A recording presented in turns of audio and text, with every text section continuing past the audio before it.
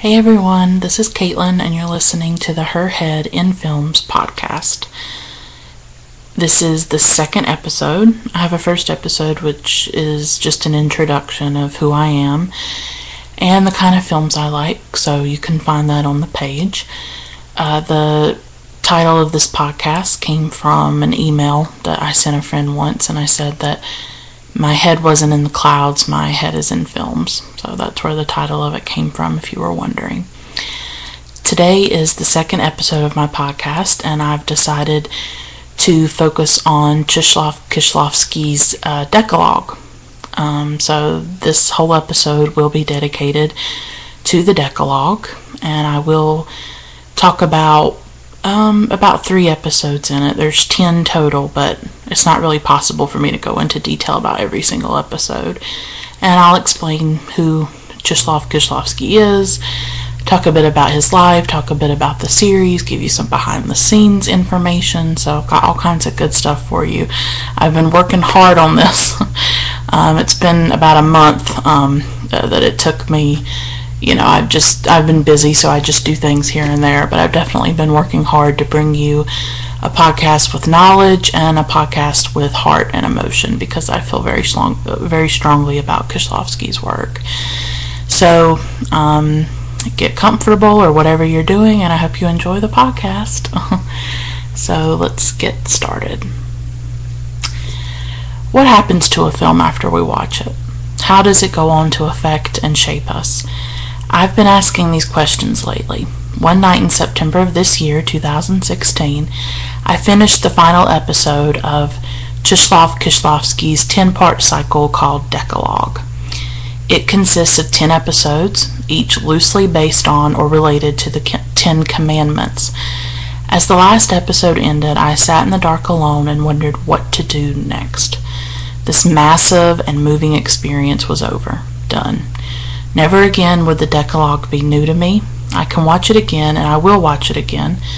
In fact, I will watch it many times, but I'll always know what's coming and where the plot is going and what's going to happen to the characters. Unknowing is now replaced with knowing. I have the knowledge of these characters. They live inside me now. Their stories are part of me. And so, to answer my earlier question about what happens to a film after we watch it, I think the film or set of films, in the case of Decalogue, I think they seep into our psychology. They begin a new life inside our own life. I can't look at a snow-covered landscape without thinking of the opening scene of Jonathan Glazer's Birth, which, please go see that film. I love that film. When I see the trees changing color in autumn, I think of Todd Haynes' Far From Heaven. I see a potato and I think of Agnes Varda's The Gleaners and I. On and on I could go. These images become my own memories. Films make up my past. They pull me into the past. I'm helpless in the face of their awesome power. In the book Kieślowski on Kieślowski, the director says much the same thing. Here is what he writes. To put it another way, films are simply part of our lives. We get up in the morning, we go to work or we don't go to work. We go to sleep. We make love, we hate, we watch films, we talk to our friends, to our families, we experience our children's problems or the problems of our children's friends, and the films are there somewhere too. They also stay somewhere within us. They become part of our lives, of our own inner selves.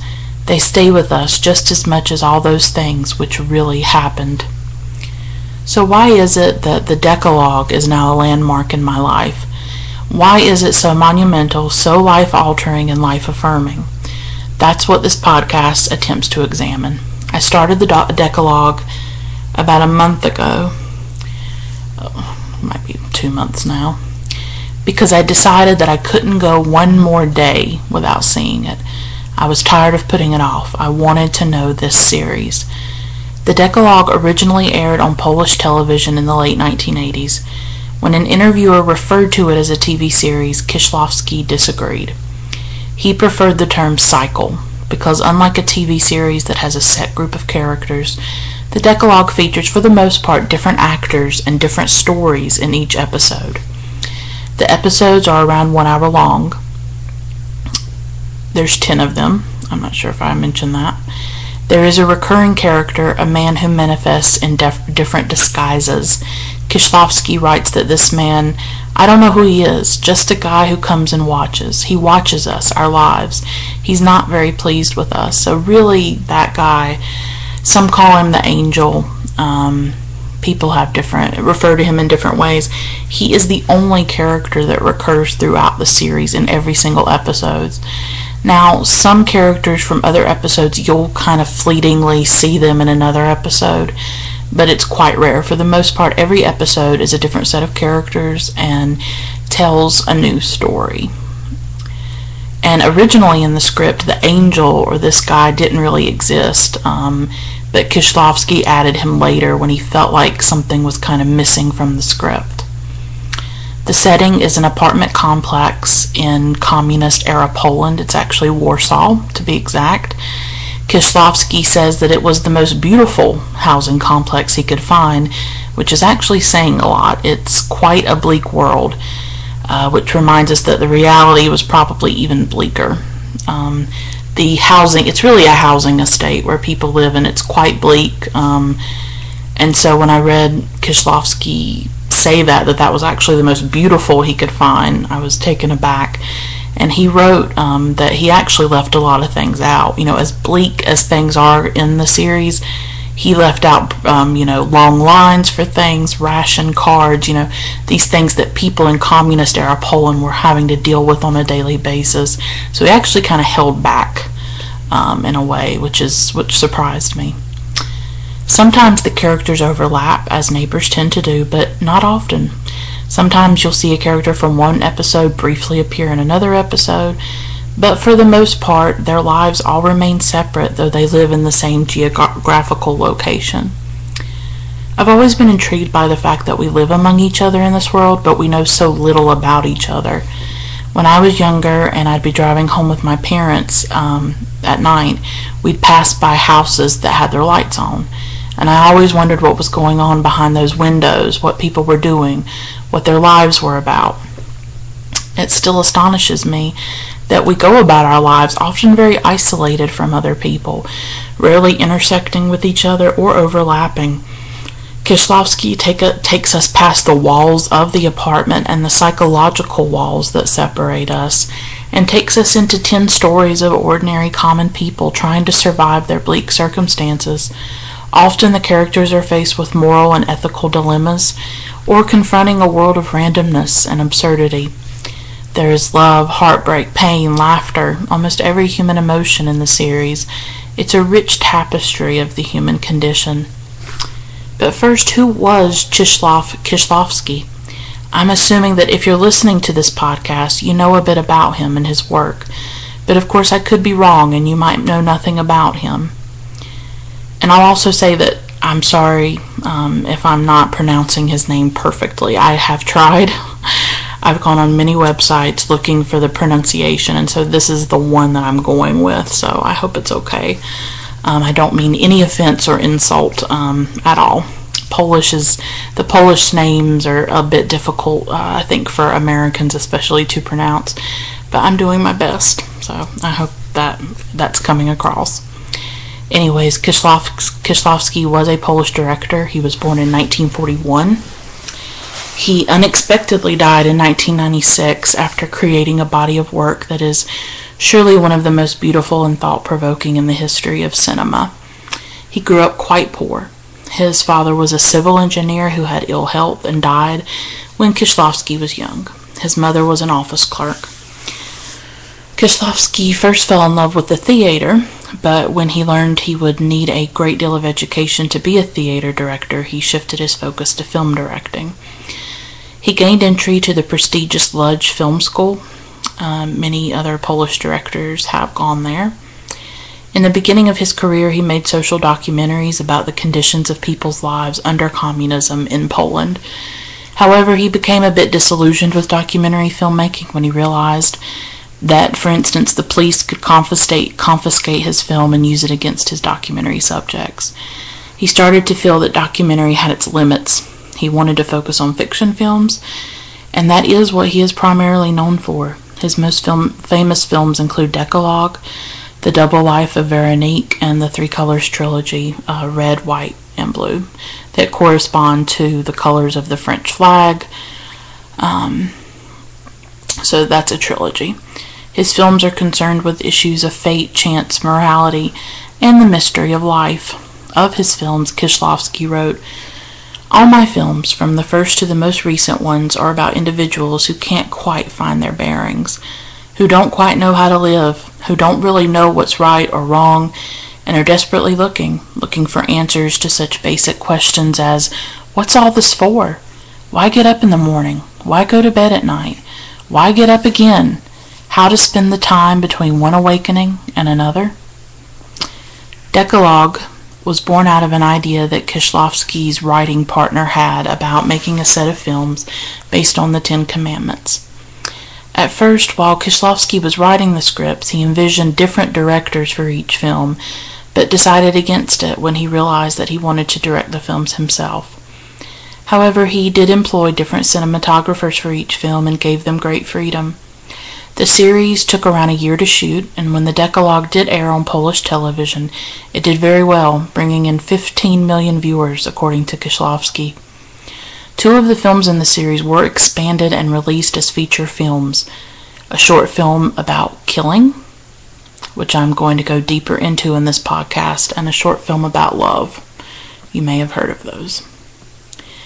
As there are 10 episodes in the series, it's a bit impossible for me to examine all 10. What I'd like to do is focus on 3 of my favorite episodes and talk a bit about them and why I like them so much. The first episode in Decalogue is, in my opinion, a mini masterpiece. It's about tragedy and loss, but I think it also has connections to our modern technological world. And perhaps Kieślowski foresaw our dependence on machines. Decalogue 1 is about a little boy named Pavel who lives with his father. They have a computer that Pavel uses. Pavel is a curious, precocious young boy who asks very deep questions, as I suppose children tend to do. There's a powerful moment when he's asking his father about death. He asks why people die. The father explains about disease, accidents, old age. But Pavel isn't satisfied. He wants to know what death is. His father gives a very scientific explanation. The heart stops pumping and so on. Pavel asks what is left after a person dies. The father explains that what the person did, the memory of them, remains in those who are left behind. As I watched this scene, I was reminded of a similar scene in Michael Haneke's The White Ribbon. In the scene, a little boy is talking to his sister, I think. It's been a few years since I've seen the film. And he asks if everyone has to die. She says that yes, everyone must die. He asks if even he has to die, and she says yes, but not for a very long time. She tries to comfort him with the knowledge of his youth, but Decalogue 1 offers no such comfort. Pavel uses his computer to do an equation that makes him think that the ice frozen on a nearby lake will hold his weight. He ends up going on the lake, which cannot hold him. He goes through the ice and he drowns. Youth is no protection for Pavel, reminding us that death can come at any time. It's a heartbreaking reality, an example of Kieślowski's interest in fate and random events, and the pain that can result from them. Pavel's father is shattered, of course. The logic and reason he and his son had relied on failed them. The computer they depended on and that they perhaps put too much trust in let them down. Science and logic can be hollow things, as they do not answer everything, and we must live with our own unknowing. Pavel's father goes to a church at the end of the film, but he can't really find comfort in religion and faith either. So what do we turn to? I don't know. I'm an atheist myself, and I know the limits of both faith and rationality, especially when it comes to loss. I go back to another powerful scene in the film when Pavel is alive and talking to his aunt. She encourages him to help others, to try and brighten a person's day in whatever way he can. She says to him, one is alive, and it's a present, a gift. We may not have all the answers, and we certainly don't understand why we are here and then not here, and why the people we love disappear in the end. But if we can live in the present, if we can try to be good to one another and be there for the ones we love, then that's what should matter. We must live with the not knowing, the mystery all around and within us. But maybe instead of always fearing that mystery, we could also be in awe of it and grateful for it. The next episode of the Decalogue I'd like to talk about is Decalogue 5. It was expanded and later released as the feature film, a short film about killing. It's very different from Decalogue 1. Whereas Decalogue 1 asks questions about the meaning of life and the nature of death, Decalogue 5 is concerned with violence and those who take life, both individuals and the state. The film revolves around two men, an idealistic young lawyer named Peter and an aimless, nihilistic young man, Jacek. The film was shot with a green lens, which gives it a putrid yellow color that is quite visceral when you see it. It gives the film a very sinister mood. Kieślowski explained that if you put a green filter on the camera, the world becomes much crueler, duller, and emptier.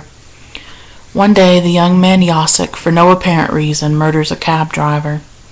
The scene of the killing is graphic and causes discomfort in the viewer as it looks very realistic. I think Kieślowski did not want us to turn away from the reality of violence, from the capacity within all of us, or at least most of us, to perform profound acts of cruelty to one another. When Jacek is captured, Peter becomes his attorney and makes a passionate plea to spare the boy's life. Even though he makes a powerful argument against the death penalty, the judge still sentences Jacek to die. Peter is disillusioned. He sees that there is little justice in the courts, that his most impassioned arguments fall on deaf ears. Before Jacek is to be executed, he and Peter sit together and talk. Jacek talks about how his sister died a few years earlier after being killed by a drunk man who had been drinking with Jacek. So he feels guilt about that. He talks about how her death changed him. He's scared. He seems like a little child. And in some ways he is. He's only 20, and though he did a horrendous thing, his death is not justice. As graphic and uncomfortable as the murder of the cab driver is, the scene of Jacek's execution by the state is blood-chilling. According to Kieślowski, the scene was done in one shot. They did it in one shot, and it was very difficult for the actors to do it. Decalogue 5 is an anti-death penalty film. It is deeply political, in my opinion, deeply concerned with the violence of the state, of the death penalty, and the film. Kieślowski has this to say: I think I wanted to make this film precisely because all this takes place in my name, because I'm a member of this society. I'm a citizen of this country, Poland, and if someone in this country puts a noose around someone else's neck and kicks the stool from under his feet, he's doing it in my name. And I don't wish it. I don't want them to do it. I think this film isn't really about capital punishment, but about killing in general. It's wrong no matter why you kill, no matter whom you kill, and no matter who does the killing. I think that's the second reason why I wanted to make this film. The third reason is that I wanted to describe the Polish world, a world which is quite terrible and dull, a world where people don't have any pity for each other, a world where they hate each other, a world where they not only don't help, but get in each other's way, a world where they repel each other, a world of people living alone. So he's not really just talking about the death penalty, he's talking about the society in general and how people interact with each other. The film did have a social effect. In 1989, the government suspended executions for 5 years. The death penalty was officially abolished in Poland in 1998. I think this film is profoundly relevant for an American audience, especially because we still have the death penalty in the United States, and it's something that I deeply, deeply disagree with and that I don't believe in. I am so anti-death penalty, and it still disturbs me that this country is executing people. So I think, especially for an American audience, it's even more relevant. Probably the most compelling character of Decalogue 5 is the lawyer Peter, because we see his transformation from an idealistic person who believes he can do good in the world to a disillusioned man troubled by the horrific violence he has seen.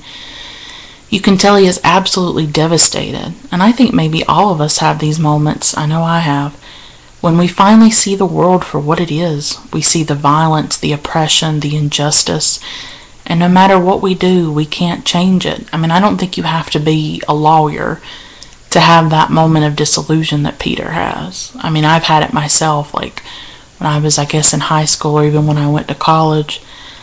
I still kind of believed, oh, we can change things, my generation can make things better, and if anything, I've just seen things get worse, especially in the United States, but you see it all around the world right now. You see the humanity, the injustice, the violence, and so I don't know how to deal with it. I feel profoundly disillusioned, and for me, Peter is very relatable in that way of having that moment when he's just like, I can't do anything.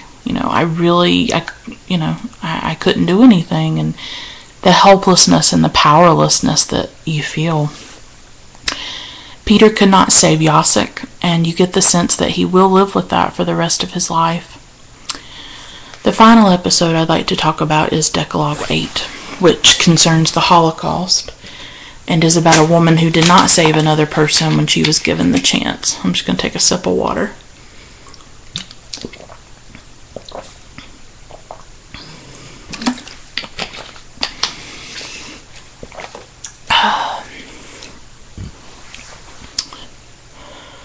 The film's main characters are Sophia, an elderly professor who works at the University of Warsaw, and Elżbieta, also a professor a bit younger and from the United States who's visiting the university. She's obviously fluent in Polish and she has ties to Poland. Elżbieta has translated some of Zofia's work, so the two do know each other. One day, Elżbieta sits in on one of Zofia's classes, in which students are telling stories that pose ethical questions. One of the students even tells a story that is in an earlier episode of the Decalogue. I think it's Decalogue 2. So that's sort of interesting how it could be Decalogue 2 or 3. So that's kind of interesting when you hear that story again, but in a totally different setting. It's like this, I don't know, it kind of made me smile. I was like, ooh. You can see how these lives get entangled in interesting ways. Okay, where was I? Elżbieta tells a story about a little Jewish girl during World War II whose parents are sent to a ghetto while she's taken to the home of a Catholic family that instead of hiding her, sends her away. It's not revealed in the class, but we later learn that Elżbieta was the little girl, and Zofia was the one who refused to save her. Sophia explains that her husband was in the Polish resistance and heard that the Nazis were posing as Jews in order to capture resistance fighters. Of course, this explanation is a bit odd. Elżbieta was a 6-year-old child when this happened. Would she really be pretending? The story itself is based on a true event that happened to the Polish writer Hannah Krall. Poland has a complicated relationship with the Holocaust, and I don't want to you can't overstate that. It's very complex. Poles suffered greatly under Soviet occupation and then Nazi occupation during World War II.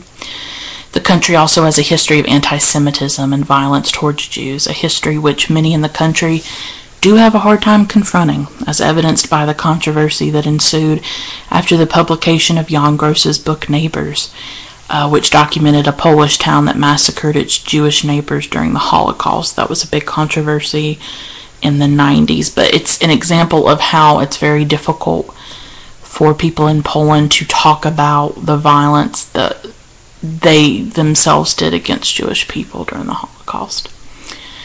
At the same time, there were Polish people who took in Jewish people and hid them. So it's a complex situation with many shades of gray. So I do think it's important that Kieślowski chose to do an episode about the Holocaust and to do it with complexity and nuance. Zofia made a choice to not save the little girl, but at the time she had reasons, whether we completely believe them or not.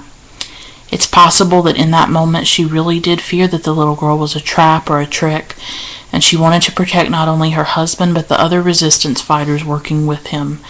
I think it's also important when we talk about the Holocaust, whether it's what happened in Poland or any other country that was involved in it, to not sit in extreme judgment, as we have no idea what we would do in similar situation when our lives are hanging in the balance. Now, of course, I'm not talking about the Nazis. I'm not talking about that. Obviously, what they did was horrific. I'm talking about everyday people in Poland, even Germans, ordinary people who were not running camps, were not running, death camps. The death camps were in Poland. Just everyday citizens, living in their homes, dealing with Nazi occupation. It's complicated, and I think I have a problem when we kind of go back and say, oh, well, I would have done this. I would have hid Jewish people. I would have done this. I would have done that. Well, you don't really know that. You do not know, faced with these decisions, what you would have done. That I'm not letting everybody off the hook who did bad things during the Holocaust or during any genocide or any conflict or war. I'm just saying we need to be careful when we say that we would have done certain things, or to sit in really extreme judgment of other people. We like to believe we would be good and moral, but we don't know that for sure. Decalogue 8 is a devastating story about two women trying to come to terms with the past. Zofia must live with the decisions she made, just as everyone who lived through World War II in Poland must live with the choices they made at that time. Perhaps the film was a plea to the nation to openly confront what happened during the Holocaust and to face the truth. There are plenty. I used to be really judgmental of other countries. When I would learn about genocide or war, and you need to face up to it, and you need to do this, you need to do that. And then as I've gotten older, I see that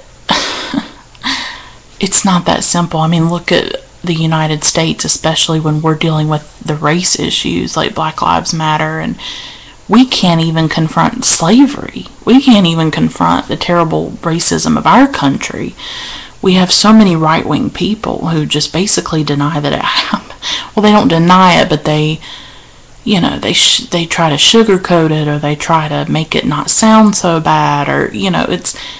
So I get it. It's very complicated, but I think it was pretty powerful that Kieślowski decided to dedicate one of the episodes to the Holocaust, and he writes in Kieślowski on Kieślowski about the nationalism in Poland, the anti-Semitism in Poland, and how strong it is, how strong it was, how strong it still is. And we definitely have strands of nationalism and racism here in the United States. So, it's difficult. You think you can face the past, and oftentimes there are people in power who will not allow that to happen, or there are people that don't want that to happen. And so somebody like Kieślowski making this episode, I think it's very powerful, and I think he was trying to say something with that episode, and that's why it is one of my favorite episodes, because he dared to go there. He dared to go into the Holocaust and look at, well, how did this Polish woman treat her Jewish neighbor? And she didn't save her. She didn't really make a good choice. And so it goes back to all those moral and ethical questions. And of course she has to live with that. They both have to live with the choice that she made. Even though in her mind she had her reasons. So ultimately for Kieślowski, the Decalogue is about, and I'm quoting him, what in essence is right and what is wrong, what is a lie and what is truth, what is honesty and what is dishonesty, and what should one's attitude to it be. This focus on morality and its messiness is at the heart of the Decalogue. whether he's looking at the death penalty or the decisions that people made during the Holocaust. The characters of Decalogue, the characters in all of Kieślowski's films are flawed and struggling and not always sure that they're making the right choice or even what the right choice is. And that's what makes his films so compelling, so timeless, so brave, and so relevant. Kieślowski's body of work is a gift to humanity. I truly believe that. I also believe that he is the pinnacle of cinema. He is my favorite director at this moment in my life. Of course, that could change one day. I love many directors, I do. But Kieślowski gives me so much more than any director I have ever witnessed. He gives me heart, but he also gives me intellect, magic, mystery, beauty, difficulty, grandness. You know, in the Decalogue, I love that he focused on working class, ordinary, common people. He had a grand vision. He could have made one film. Instead, he made 10 for the Decalogue. He did the same with the Three Colors trilogy. He asked big ideas, or he thought about big ideas. He sought grand themes. He was not afraid to ask enormous, unanswerable questions about life and fate and these forces that are beyond us, the forces that shape our lives and that we don't understand and that we don't have control over. You know, and the terror of that, you know, that creates is that really on any given day, everything, so much is beyond our control. And those things shape us and change us and determine our course and determine where we go. And that is just profoundly compelling and interesting and just important to me. You know, I think about those things. The only other director I can think of that gives me a similar feeling when I watch his films is the late Abbas Kiarostami. We lost both men too soon. I will always wonder what more Kieślowski could have done. He did write a few scripts that have been directed by others. I saw Heaven recently, which was one script. I think it was part of another trilogy. Heaven, Hell, and I think Purgatory. But it was lacking for me, that film. No one can direct Kieślowski's material but him. I'm really convinced of that. He brings a touch to it. He brings something really special. Imagine if he had given those 10 scripts to 10 directors as he had originally intended with the Decalogue. The Decalogue simply would not be what it is. He knew how to bring his own ideas, dreams, and words to life. He understood humanity and the struggles of the human condition. There was an interesting quote he had. He said, if you don't understand your own life, you can't understand other people's lives. That's not a direct quote, but that was the gist of what he was saying. He thought it was really interesting to understand your own life and to look at your life and that it would help you understand others. He gave us films that stand as testimony to cinema as art, as an art form that can change and shape society. His films are part of me and they always will be. If anything, I hope this podcast inspires you to seek out his work or to rewatch it if you've already seen it.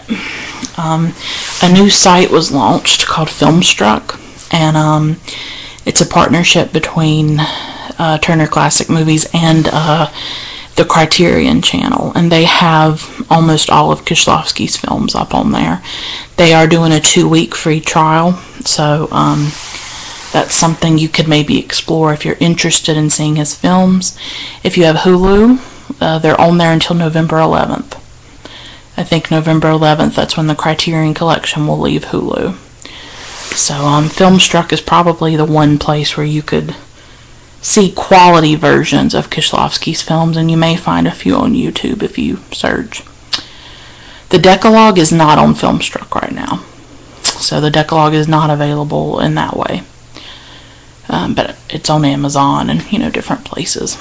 So I hope this podcast helped you. I hope it gave some information that maybe you didn't know and maybe made you more interested in Kieślowski or the Decalogue. And so that was my main motivation. Wanted to talk about how much I love the series and how life-changing it was. And I hope I Hope I did it justice. I tried. I think it's about impossible to do the Decalogue any kind of justice. You just have to watch it and experience it for yourself. But I thank you very much for listening. I appreciate your time. And until next time, goodbye.